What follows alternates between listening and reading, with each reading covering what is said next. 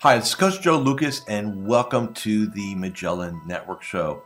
My goal inside of this communication, this show, is to share with you my nearly 30 years of coaching some of the most successful financial advisors in North America. We're going to be talking about strategies, syntaxes. We're going to be bringing guests on from time to time, and I'm going to share with you what's working now. So think of this show as sort of like a little one-on-one kind of mini coaching cast, if you like, where we're going to be going in depth from time to time on strategies to help you grow your business, get more effective, become more efficient, find balance in your time management, grow your business, and quite frankly, whatever else is going on in the world today. So before we get to today's episode, I'd love for you to do a couple things for me. Number one, make sure that if you're watching this on YouTube, that you subscribe to our YouTube channel. If you're doing the audio, make sure that you give us a review on whether Spotify or Apple. We'd really appreciate that. And quite frankly, that does help. It does matter when you rate things and like things and subscribe to things. It helps us get the word out to more of the industry. And lastly, I have a very special gift for you. Go to MagellanNetwork.net, so one word, MagellanNetwork.net, and I have for you a complimentary membership, 100% gratis, where you can tap into about between 50 and 75 hours of masterclasses, forms, tools, templates, and strategies. So please go ahead and make sure you go ahead and get that claimed, smash the like button and subscribe. And please go ahead and leave us a review on whatever podcasting platform you're on. And now, let's get to this week's episode. Hi, this is Coach Joe Lucas, and welcome to this very, very special episode of the Magellan Network Show. We're coming to you live from Summerlin, Nevada. We just got done with our Magellan Leadership 2-day training.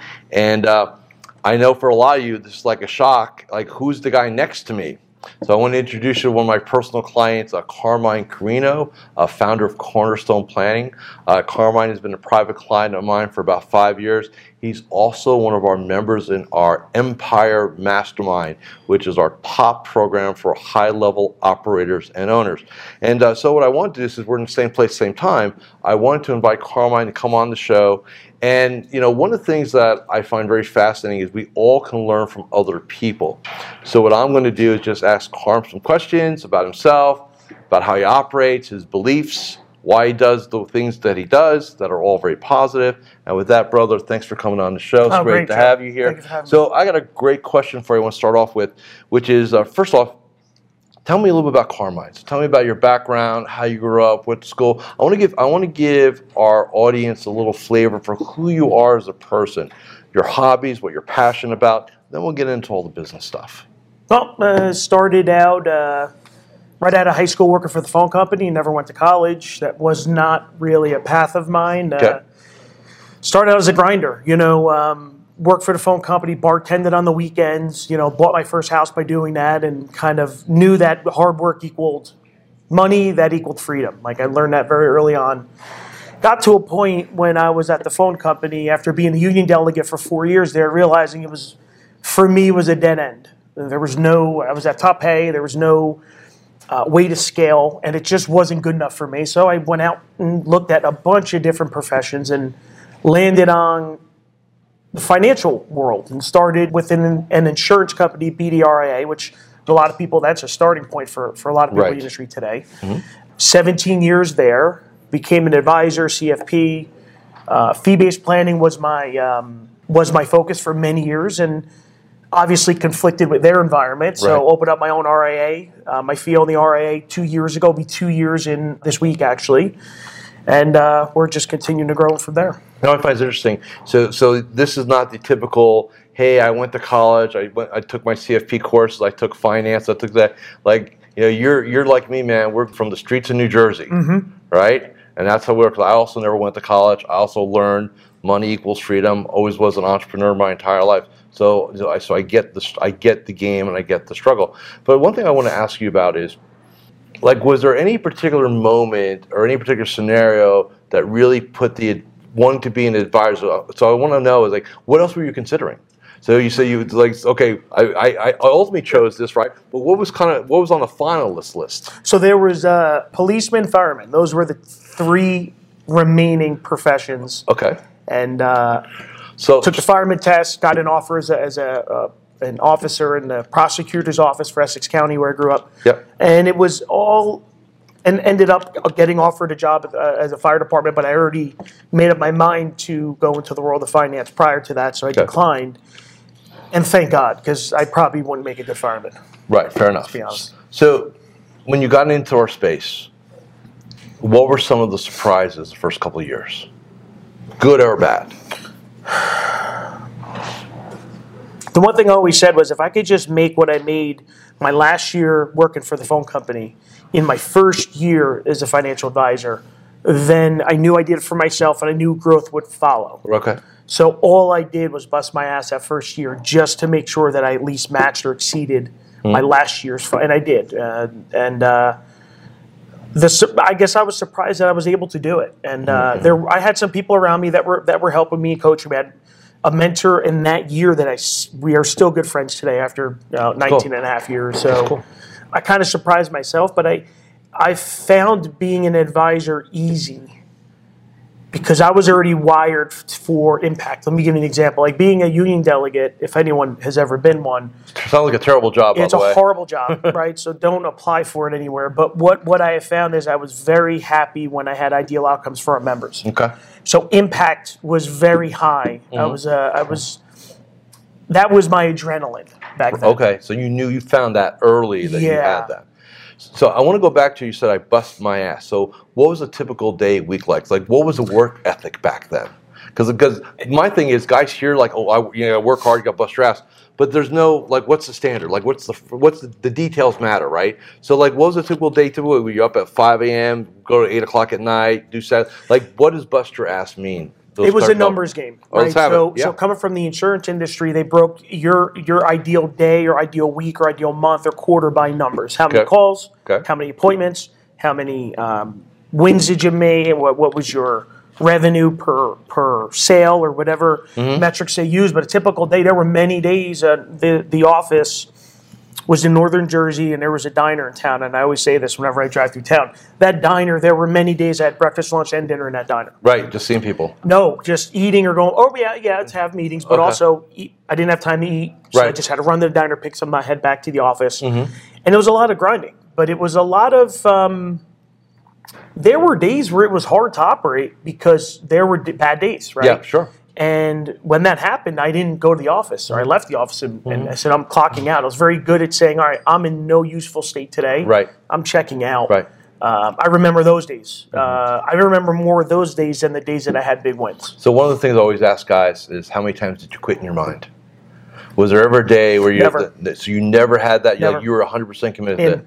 Okay, that's good. There were days that I didn't leave my house because I got to know, or maybe the grind was getting to me a little bit. But there was never a time where I said, Monday morning I'm just resigning. That never went through my head. So now you're the advisor. So the first several years you do your thing, you get through it, you're making money, you're sustainable now. When did you decide you wanted to build a team?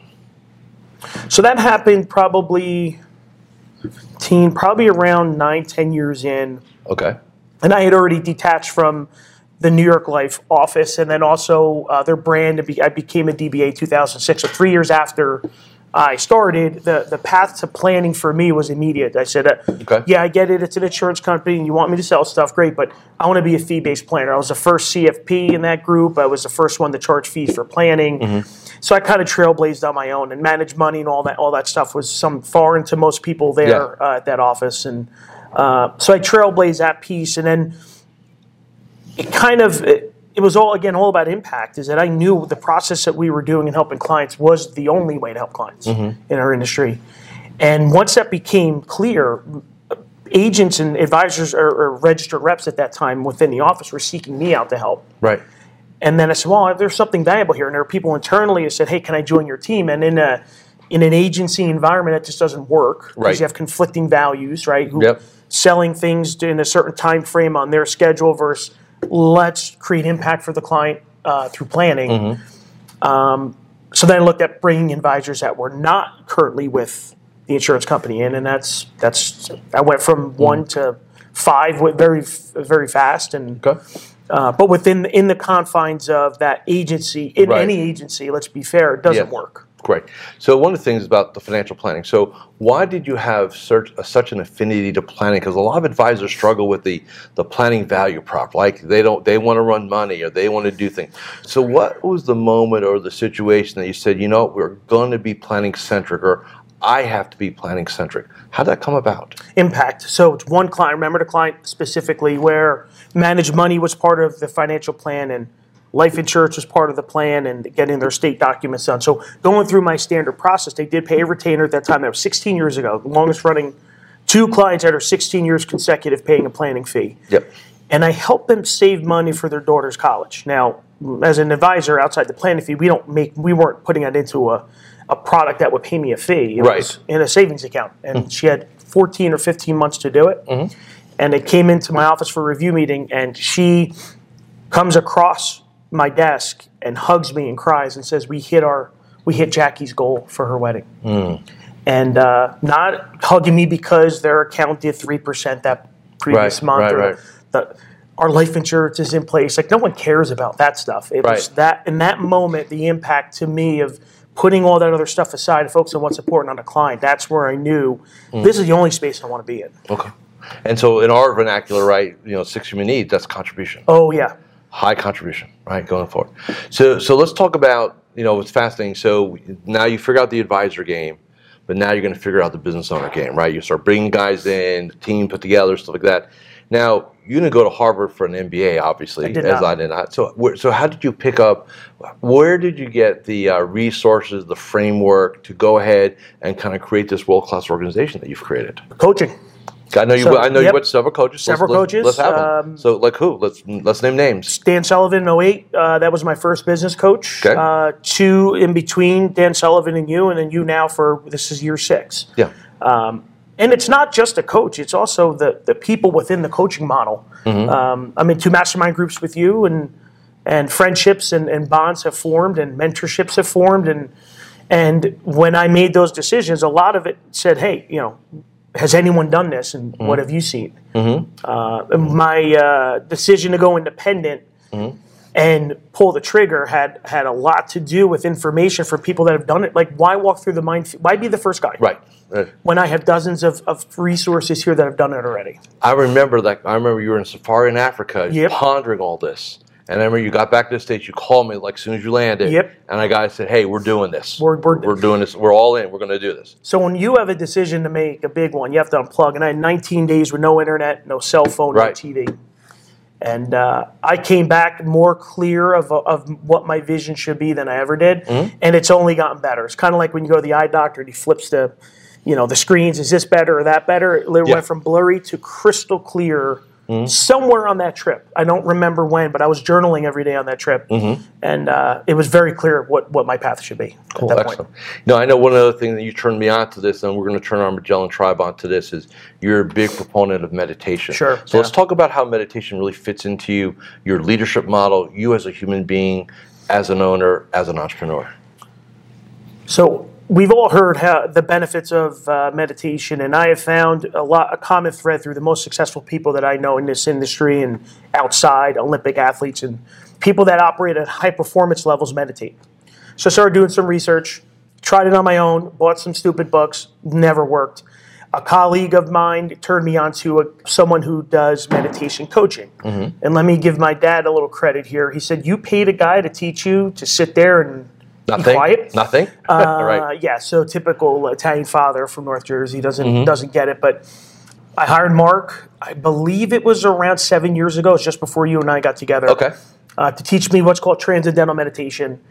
And it has been a game changer for me. And the biggest thing that it changed for me is made me much more stoic and more intentional with thoughts and action and even speech. So I don't have any high highs and low lows, right? I'm very even keel, which allows me through We've had some issues, right? The last couple, especially when I transitioned, we had a lot of issues there where if I wasn't meditating, then I would have had probably very high stressful days. You would handle things differently. Oh, 100%. Yeah. And what meditation teaches you is the way to digest a situation properly, right. Not to overreact or underreact, because you can underreact a situation as well. Yep.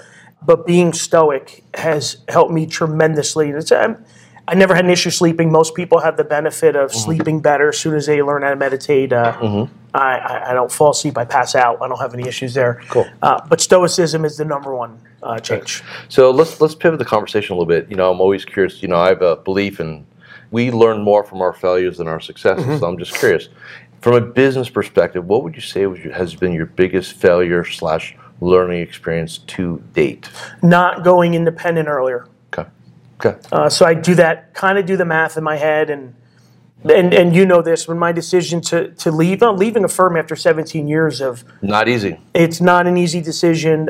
It turned into one, but I didn't do the math on the what I call revenue delta till 2 months after I decided, because I didn't want that to be weigh in my decision, right? You don't want to overweight too much. Yeah, I didn't just do it for the money. So July decided I didn't do that spreadsheet that you and I looked over till the end of September that year. Okay. And the one mistake is, and I don't know where I'd be now on a firm level, but we're growing exponentially, but far more than I thought we would ever.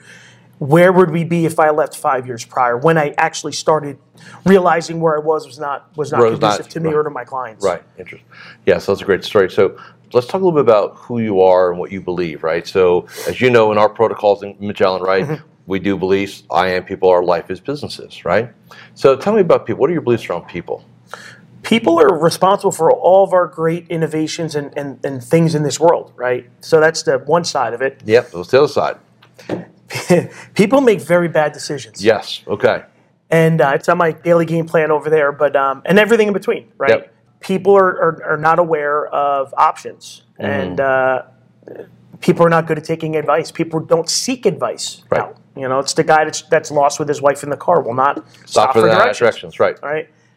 Business, I believe. Do you want me to go through each? Yeah, let's do business. Yeah, tell me about business. Rewarding. I mean, for me, it's I measure our success in impact. So when we have a good client win, a client hits a milestone. We helped a few clients retire early than expected last year. Yeah. Those were huge wins. We have a whole celebration for them in the office. And even more impactful is emancipating an advisor from a bad situation. So we're in the process of onboarding. We have 3 advisors right now onboarding with us, and they're all leaving a situation that is not ideal for what they believe in. Right. Is right. And we've talked about this. It's not just creating a better environment for that advisor and his family, his or her family. It's the 200 to 300 households that they serve.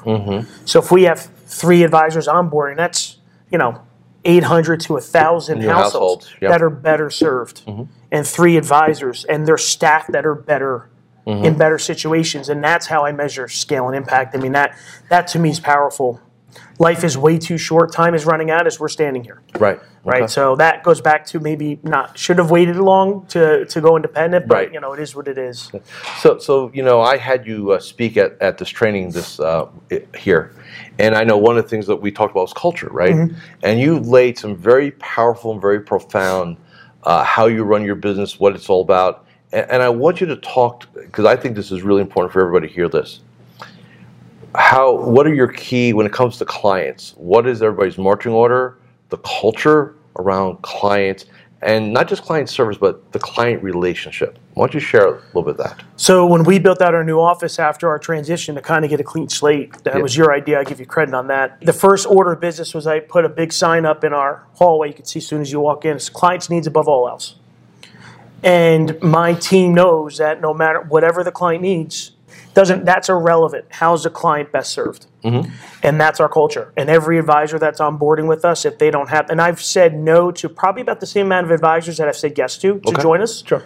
Because if they don't share that, and you could tell within, your actions are so loud I can't hear what you're saying, right? Yes. And I've had interviews with advisors like, oh, my clients, I care about them, and I said, well, let's do a deep dive in your practice. And it's very clear that it's not the case. Right.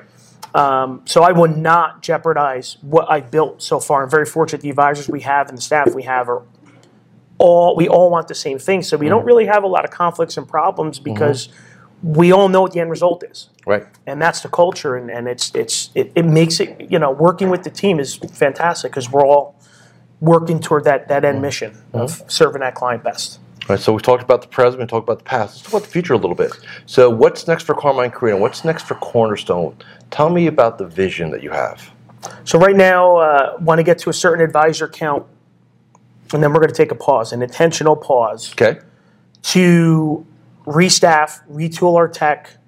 We're in the process of doing a lot of that now before we get to that predetermined amount of advisors in order to scale up. So what I don't want to do is scale up without the infrastructure. Right. I want the advisor experience to be fantastic from the transition time, which is hard to have an excellent experience there, right? Yes, of course. Because stuff goes wrong, right? A lot of stuff out of your control. Yeah, 100%. And then my job as CEO is to create and maintain that environment where an advisor can thrive.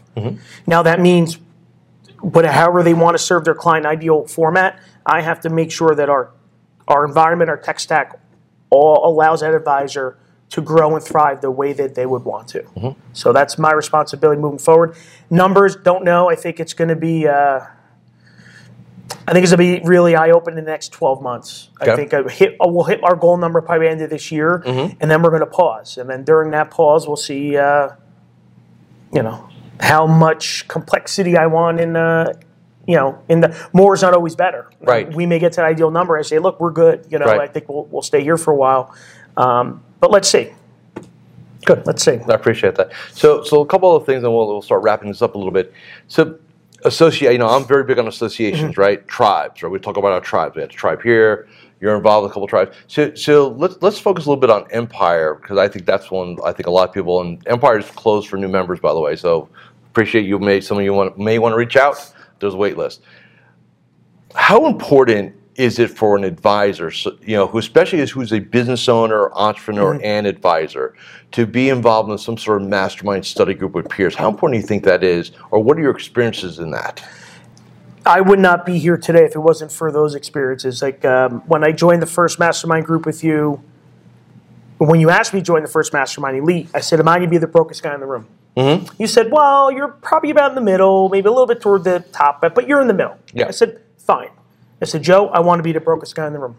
And then when you called me for Empire, you said, Carmine, I have an opening. I know you're another group, so you don't have to, but you will be the broker. Before you even finished your sentence, I said, I'm in. Right.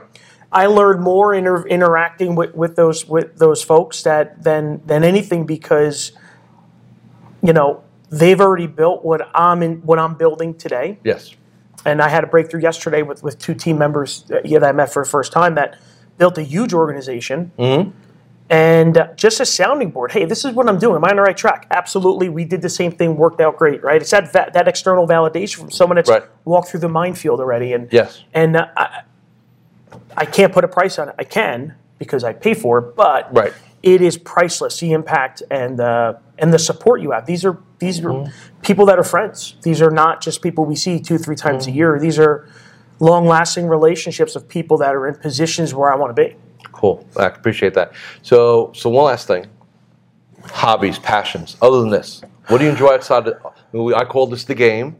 What do you enjoy outside the game? Travel. Any type of physical activity I'm in. I don't follow sports. I don't watch football. I'd rather go play something. Traveling with my family. I mean, we do. I think last year I don't work Fridays. Haven't for many years. And my wife and that's our day. We have our lunch and all that stuff. But last year I took 10 weeks off, and most of that was with me, my wife, and my 2 kids. And this type of industry allows me to have that freedom to do that. But anything physical, running, lifting, all day. Every morning, travel and experiences. Okay. That to me is the reason why we're doing this. So what's next on the bucket list for you? Northern Lights in December. We're heading back to Africa in June. New Zealand in 23. That's my wife's. Okay. So I'm smart enough to let my wife draw out the bucket list. Right. And then wherever they have the huts on the water, she picked it out. That's in 2023 as well. Okay, cool. So the Maldives, or Yes, yep. So you're gonna hit the Maldives and No kids. No kids. No kids. Yeah, I was True saying, vacation. True vacation. Very cool on Yep. that. Okay. So before I say goodbye, Bray, is there anything you want to? And let me say this about this guy. I've gotten to know him for 5 years. We're buds. We're tight. Great guy. And I just want to thank you for giving me the opportunity, the privilege to work with you, to associate with you.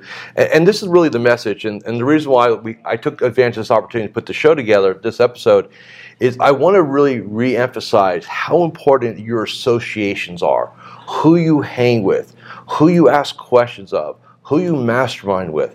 That is critical for your success. Now, since I've said that, anything final you want to say? I couldn't agree more. And I think you're the what do they say? You're the average of the 5 people you spend the most time with.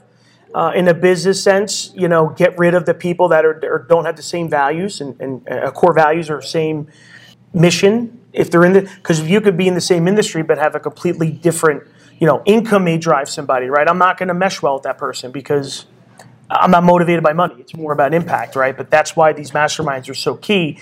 Because the people that are givers tend not to be motivated by money. Right. Right. Tend to more be motivated by impact, and they're givers. Right. They're always sharing and giving. We call them faucets. Yes. And we call the other people sponges. And you want a little bit of both, but you want to be more of a faucet than a sponge. So look, man, I know we literally just got done with 2 heavy days of training. So I appreciate you taking some extra time with me this afternoon to get this done. I thank you. I want to thank all of you for being to watch and being part of the Magellan Network Show family. Make sure you subscribe, like, give us a review on Apple Podcasts, and make sure you get your membership at MagellanNetwork.net. Any questions, reach out, and I'll see you all again next week. Thank you for watching or listening to this episode of the Magellan Network Show. Hey, if any of this resonated with you, I invite you to come to MagellanNetwork.net, and we have a powerful group coaching community of like-minded advisors. Come in for a trial. You and I will have a one-on-one conversation. Let's see if I can help elevate your game, both personally and professionally.